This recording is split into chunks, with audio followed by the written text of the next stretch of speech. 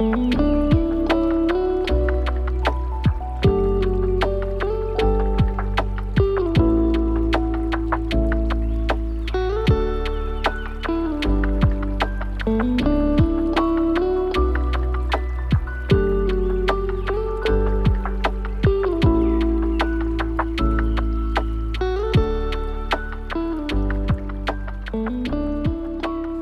there, welcome to the Soil and Roots podcast, journeying together into deep discipleship. I'm Brian Fisher. I'm Kyle Moody. And I'm Tim Boswell. And the three of us are going to be greenhousing episode 82, which is called Confessions of a Deconstructing Lifelong Christian. Bit of my personal story thrown in there just to illustrate the fact that life does not always go the way that we had planned. No. And we tend to wake up in middle-aged and figure that out. And what do we do with that? And we're talking about characteristics of a deep disciple, and this is basically another show talking about the fact that we release control. How do we learn as deep disciples to release control, to stop trying to figure everything out and to stop trying to control circumstances and instead become like Eustace Scrubb from last episode, who simply, when the time came, laid down and allowed himself to be descaled. So we're talking about this word deconstruction, which is a loaded word.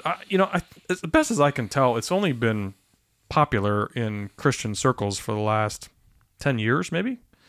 And it's picked up in steam. It's one of those words, though, that has been assigned to so many things. We kind of have to define it. So I tried to do that in the last episode. Some people, when you say deconstruction, automatically think you mean somebody's left the faith. Many people don't know or don't care what the word means, and in some cases it just means that you've left, a tradition or a scriptural interpretation, or perhaps you're having concerns about things that used to be sort of sacred. And in my case, I'm wrestling with some things about the institution of the modern church. So let's start here. Was the word familiar to you? And if it was, what did it mean prior to engaging in episode 82? When I heard the word deconstruction, it was always very negative, and it usually was very extreme. Like like you've walked away from the faith, or you've done something you've just swung to one end of the spectrum. I was talking to a friend of mine, a retired pastor, who is involved in spiritual formation and very knowledgeable about the book, The Critical Journey, which we've talked here. And he suggested that when we get to stage 4 and the wall, it always involves some semblance of deconstructing. Something gets changed, something gets torn down in order to be built up again, and to prepare us into the latter stages of the journey, which are very outward focused and are very loving and selfless and trusting phases. But there is an element to the wall and the journey inward that something's going to get torn down in order to get built back up again. Right. Do you guys see that? I mean, do you think, Tim, that word deconstruction, do you feel it as more of a finality, sort of, there is no redemption from that? Or do you think a lot of people are more of, well, you're, like Brian was just saying, you're tearing something down in order to build something better up? I think it really depends on the way that you approach it. I'm more familiar with the term coming from a literary studies background, from the way that the French semiologist and philosopher Jacques Derrida used it in early coining deconstruction. Good heavens. I'm not going to dive into it, but the important thing to think about is that it's used not so much for how an individual might be questioning their own reality, but more understanding that the idea systems and institutional structures that we depend upon are always already in a process of dismantling themselves when you look at the idea systems that they are based upon. So deconstruction can be a very positive thing in the sense that it gives you a clearer view of the reality of the ways that we do make meaning of ourselves or the world or of the things that we rely upon. But it can also be something that wrecks you if you let it. So I wanted to ask if we follow the idea that stage 4 in the wall necessarily involves a breaking down, a dismantling of something that has been built up in our lives and needs to come down. that would seem to assert that for all of us, some kind of negative baggage, negative construction is created at some point in our lives. Maybe for many, it's after many years of being a Christian. And that kind of begs the question, is it just that because we are all human and we all have these desires and goals and ways that we think life will go, that by some point in our life they don't go that way, and so we need to reconsider how we look at our need to cling to control and have everything the way that we want it? Or is there something fundamentally flawed with the ways that we are being taught and discipled and carried through the Christian journey that are worth examining, that we are all constructing meaning out of, that perhaps needs to be questioned? The book we've talked about several times, and it's one way to look at the journey of discipleship. And there are lots of ways of looking at it. It's theory. And so, I'm always a little bit hesitant to take this so far to make it rigid. It isn't rigid. I find the 6 stages really helpful because I think they make intuitive sense. But the way that we move through them may not make sense at all. So it's not like, we get to stage 4 and then we go to stage 5 and then we go to stage 6. You bounce around. You may live in one for a long time, for decades. So I think it's a helpful construct to help us understand, to your question, the inevitable crisis or angst that inevitably hits everybody. Now, I honestly don't know if a 21-year-old resonates with this idea. There is age as a factor here in terms of moving to a wall. It's probably more of a middle-aged event because I'm not sure how many stage 6 Christians are 20. They're probably 85 or 90. By the time you get to the point where you are so selfless, so wrapped up in Jesus, so grounded, my guess is it takes 8 or 9 decades to, get to that point. So, we're all middle-aged guys. My guess is that if you're going to hit this wall, this crisis, this sense of angst, it's going to be somewhere, north of 40 for sure. But that doesn't mean that everybody embraces it. Mm-hmm. I think there's lots of folks that hit stage 4 on the wall and retreat. They go back to stage 1, 2, or 3. Or to your earlier point, they deconstruct entirely and they're just done. They're gone. Mm-hmm. The questions are too much. Do you think that we hit the wall when we're in our 20s, but we don't understand how to press into it until we're older? Where I am right now at 47 is not where I thought I would be when I was 20. Right. And so dealing with that and wrestling with that. But, I always thought that when I was in my 20s, I'm going to be an actor. It's just, that's what it is. And so when that didn't happen, all of the things started falling apart. But I didn't know how to press into that, so I would bury it. I would try to not medicate it, but I would just try to fix it in a way that was, I didn't have the tools in order to start repairing the damage that had been done. I was just sort of dealing with this deconstruction that happened, and this identity that I thought I had is now gone. And what in the world do I do with that? And I think it's huge to be able to know about this stuff when you are younger. So when you do engage these kind of things, or when these things happen, if you are younger, then you can have maybe a better understanding of how to press into that and how to deal with that. I think to be educated about the fact that the Christian life is not all roses and wine glasses is good. And to expect that when crisis comes, or when a theological challenge comes, or when suffering comes, the problem of evil comes, when we really start digging into the complexity of the human life, that's going to result in doubts and questions and challenges. That's good to be educated on. So I think it's possible, but at least for me, when I was in my 20s and 30s, I'm invulnerable. Like, it doesn't matter. But being middle-aged in my 50s, now I'm aware of my frailty. I'm aware that I'm on the backside of my life, the back half of my life for sure. And I consider things differently because I'm more vulnerable. At least I feel more vulnerable. And there is a quality of to take the journey inward, to really dig into your own heart to understand what's really going on there. That's harder to do when you sort of think you rule the world and you're invulnerable and you're going to live forever. So it may not be even much about age. I mean, if you're 25 and you get brain cancer, that you may hit the journey inward really quick. But I think in general, this is probably more of a circumstance of, the second half of life. Well, Tim, back to you. In terms of the word deconstruction, besides the excellent academic treatise that you gave us on it, boy. How does the word hit your heart? I mean, what has been your experience with it in the faith journey? One of pain and wrestling, to be perfectly honest. So when you were talking about how deconstruction is nearly always a painful, uncomfortable process, that hit hard. And I think it does come back in many ways to the desire to have control. I think that my hands are off the wheel to a greater extent than they were when I was in my 20s and I had my life all figured out.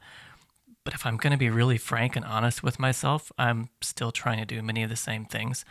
I might pray for God's blessing on something, or I might ask for God's direction, and I might have a better sense of His presence and guidance.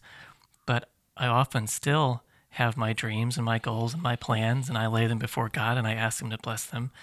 True. And to a degree, that's me still trying to have control over my path and over my life. And, I read about these people that can just give everything over to God and be happy to sail whichever way the Christian breeze is blowing. And I'm not there yet. I still very much have my own human desires and goals and plans for my life. But is that a bad thing? Are you saying that's a bad thing? No, I'm not saying that that's a bad thing, but it is still an element of needing control. There's certainly a part of me that would like to be in control of my life. Sure. And to write my story the way that I would like to see it written. I'm not saying that's necessarily bad, because we are created with free will and we are given the job and the responsibility of being stewards. And part of that involves acting in our own agency, taking what God has given us and having the wherewithal to put it to good use. And I think a lot of that, God delights in seeing how we take something and run with it. But it needs to be in a healthy way, not in I've got to cling to this and control it and have it my way. Right. There's the rub, right? Like Right. how do you express that free will and that desire and to cultivate those things that God has put in you, and at the same time going, okay, God, well, if you take this away or if you alter this, then I'm cool with that. We have the Christian metaphor that we hear often about the potter and the clay. And it's this sweet, beautiful image of the potter gently molding this masterpiece that he's making. But I often think it's more like a blacksmith hammering on a sword. You've heard the expression being bent out of shape, right? Well, if somebody's bent out of shape, then they're what? They're angry, they're upset, they're in a very frustrated state. In order to be in any kind of formative experience, to be formed into another shape, we literally and figuratively have to be bent out of shape. If we're going to be formed into something else, it's a violent process in a sense. It's sparks are flying. We have to be heated to the red hot. Crazy heat. Yeah. Otherwise, we're not going to bend. We're not going to be molded into something different. We're going to stubbornly stick in the shape that we've been in before. And that hurts, and it's not fun. It's almost like if you are not experiencing any kind of struggle or tension or stress or at least pressure on some part of you to change, then are you really being formed into something different than you were before? And that is messy, and it's not fun to be around. And sometimes it feels like you need to hide that from other Christians, because maybe it shows a lack of faith, because you're not just being anxious for nothing. You're not giving it all to God. but that's how we're shaped. That's how we're formed. And so we've got to be comfortable with being around those people and loving them, and also with being those people and allowing ourselves to be loved by others. Yeah. I mean, as you're talking, I'm seeing this word deconstruction as something that can be very, very positive. Like when Tim, you just said bent out of shape. Immediately, I have a negative connotation to that. But that's such a beautiful metaphor that you had with I immediately thought of Forged in Fire. I don't know if you guys have ever seen that show, but it's absolutely amazing. They take these hunks of metal and just beat the heck out of them and create these amazing pieces of steel and weapons and all this stuff that is just absolutely beautiful. But it takes so much work and effort and heartache and struggle in order to get to that spot. So when you said bent out of shape in a good way, I'm like, oh, I've never thought about that. That's amazing. So what in the last 5-6 years, deconstructing for me, I've noticed seeing that as a very positive thing. There have been things that have been broken down, things that have been taken away, taken apart. And at the time, I was like, well, this sucks. I hate it. This isn't fair. And I start really, I would go inward and think, well, what am I doing wrong? Why isn't it working out the way that I thought? God has very gently been showing me, look, I'm taking away the things that you didn't need that were actually causing a detriment to you. And I'm now opening your eyes to, like you said, these things around me. Michelle, my 3 kiddos who are absolutely amazing. I mean, we were talking about this off air that from 30,000 feet, looking down, I'm like, I have so much to be grateful for. I have so much to be thankful for. But I don't always live up there in that helicopter. I'm down in the trenches sometimes, and I can't see. Sometimes I lose sight of all of that.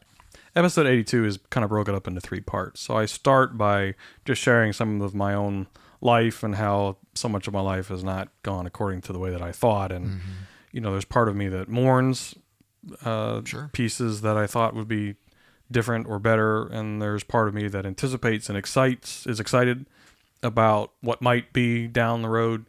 And there are dreams that have been dashed, and there are desires that went unmet, and there have been many things that have been fulfilled more than I would have wished. And at some point, there's a process of sort of accepting the complexity of life and getting to the point where, we're either our trust in God is either going to deepen or we're going to become cynical and jaded because God just continues to not perform, not do the things that, we expect him to do. The story, the dragon story from Voyage of the Dawn Treader, so interesting. It's a simple story. You take a selfish boy whose selfishness gets him turned into a dragon. Through the process of becoming a beast, he's humbled. And he becomes sacrificial, he becomes loving. And then Aslan delivers him from his beastliness. So it's a moral change in that case. Is there not some moral component to any sort of healthy deconstruction? So, for example, in my case where I'm a huge fan of the institutional church, but scratching my head trying to figure out its relevance for someone like me who has a deep desire for deeper discipleship, for spiritual formation, for a set of relationships that is okay being raw and vulnerable and growing together even through suffering or sorrow.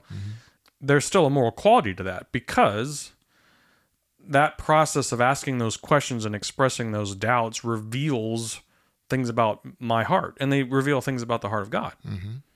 Tim, in your case, you have theological systems where you feel the freedom, it sounds like now, to explore other perspectives and being okay if you end up concluding something differently than you did before. Yes. Those are all, there's still moral qualities to each of those constructions that I think hopefully indicate that God is refining us as men, as human beings, for the purpose of being more loving. If I was in my 20s or 30s, I would have absolutely judged anybody who left the institutional church even for good reasons or even just temporarily. Like if somebody said, hey, I'm just taking a year or two off. I'll be back, but I just need to take it. I would have judged them. Today, yeah, I get it. I resonate with your concerns. Why don't we have a cup of coffee and talk about it?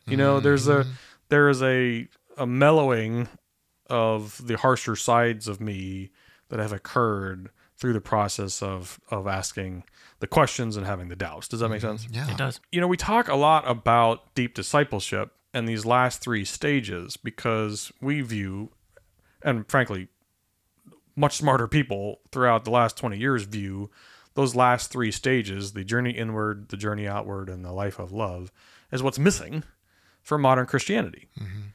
That we do not have communities or permission or even knowledge that there are stages to the faith that require deep introspection, are probably going to involve some suffering and sorrow, but are, to your point, they're refining, gracious elements that God employs to cultivate deeper and deeper discipleship for the purpose of loving well and for increasing the kingdom. And that angst is what drives what we're doing. Because as we all experience these, at least stage 4, I think we all have had experiences there. That's where I'm at. In the hopes that at some point our family reaches stage 5 and, there's a deeper sense of trust there. There's a deeper humility. There's a deeper allowance for God to do whatever he wants. There's a lack of control on my part. There's a lack of trying to figure everything out. All those things that I hope for. And it doesn't look like what we normally think kingdom growth looks like. Kingdom growth usually looks like church growth, institutional growth, audience growth, social media likes, books sold, whatever. But if you really scrutinize deep discipleship in these latter stages and us going through the unpeeling process or the descaling process, it's much more individual, it's slow, it's contemplative, sacrificial, not in the limelight, not concerned with butts and seats. It's really, the economy is very different from what we normally look at as quote unquote kingdom growth. So I'd love just your reaction to that. Well, I think you really hit on a key point there with healthy deconstruction is what you mentioned. We might do well to say, what does that mean to be approaching it in a healthy way? Do you have and can you maintain a solid footing beneath you even as you are grasping at these new thoughts and ideas and realities? And do you have still the solid rock to stand upon? And I think there's a difference between those who are still securely resting in the knowledge that the basic fundamentals of their faith and their trust in God cannot be shaken and will not be washed away by the storm, and those who are throwing everything to the wind because they have been buffeted by the storm and now feel they have nothing secure to stand on. I think the three of us have an advantage in that we have been pressing into the wall from a position of relative stability. I know we've been going through a lot, each of us in different ways, but I think for us, perhaps it's a different scenario from, like you say, somebody who might be 25 and they suddenly find out they have 6 weeks to live from brain cancer. They might not have had the time or the distance with Christ to develop that kind of relationship where they have that solid foundation. So I suspect that healthy deconstruction takes place when you can do it from that grounded circle you stand upon that everything else could fall away, but that's going to stay strong.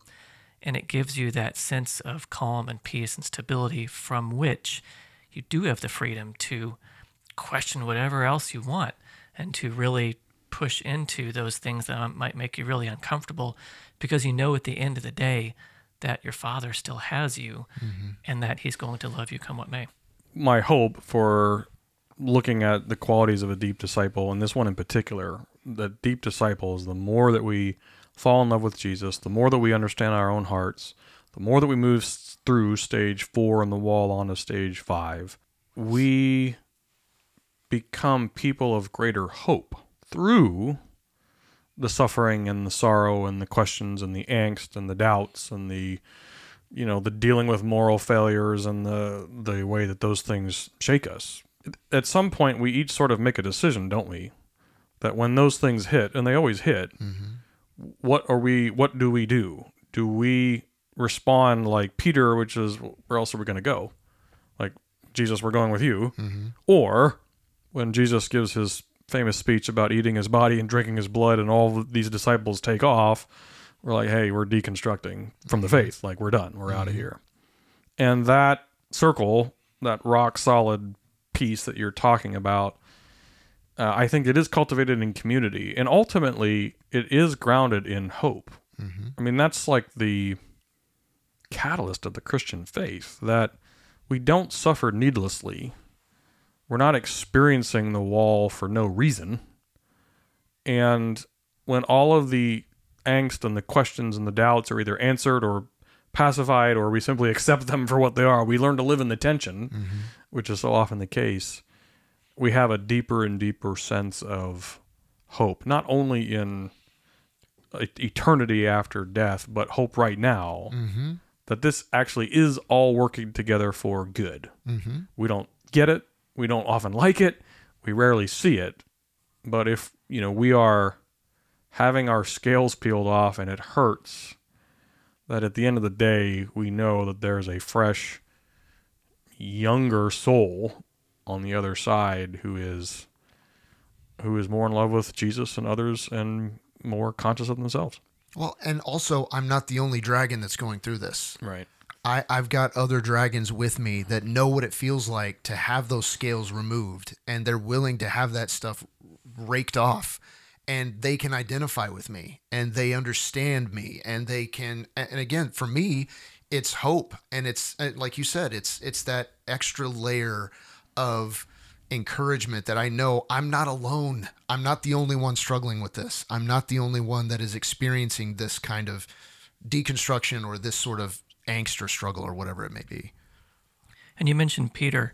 I think he's a great example for us to look to here, because, when Christ was taken into custody, if you want to call it that, in the garden, and, Peter had his great failure where he denied Christ 3 times.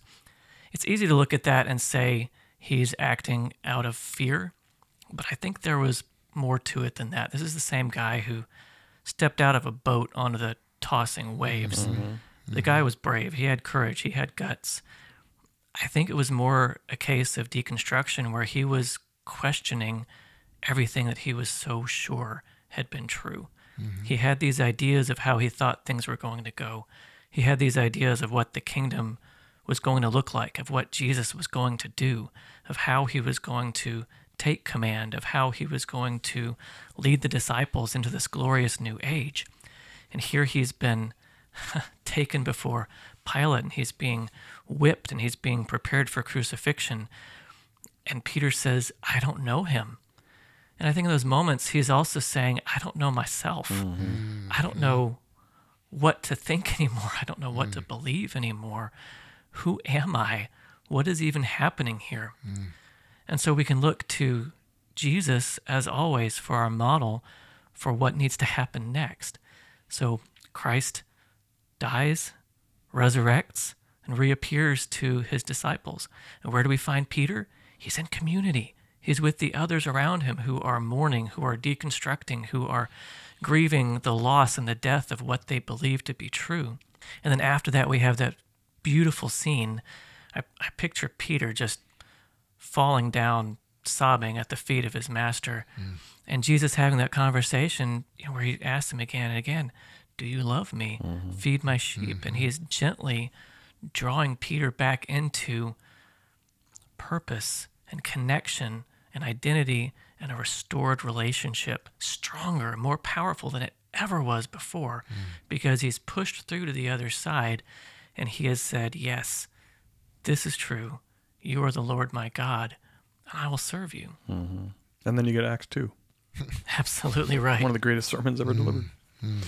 Well, great episode, guys. You know, there's a Latin phrase that I use all the time when I'm signing off on emails, and I'm probably pronouncing it wrong, but it's duc in altum, and it means put out into the deep, and it's what Jesus says to Peter. And that's sort of the underlying motto of what we're talking about here, which is take that step into uncharted waters, and sometimes that is a deconstructive process, with the understanding that with Aslan in control and by our side, there ultimately is a deeper reality of hope on the other side of that. That's right. As much as none of us want to be in stage 4 in the wall, that's the end result. And we're going to continue this series with a few more characteristics of a deep disciple. I hope you're enjoying it. But we spent 4 episodes on just this aspect of releasing control, because I think it's one of the hardest things for modern Christians to do. Especially if we're prosperous in the society in which we live, to give up our dragon scales and allow Aslan to peel us back, even on some things which we hold really dear, even some Christian things, quote unquote, which we hold really dear, is such an essential part of our growth. So thanks for exploring with me today, guys. Appreciate it. Glad to be here. Yeah. For more information, you can check out soilandroots.org. That's soilandroots.org. We'd love for you to sign up for our email list so we can stay in touch with you. And as always, you can email us at fish@soilandroots.org. And we'll see you next time.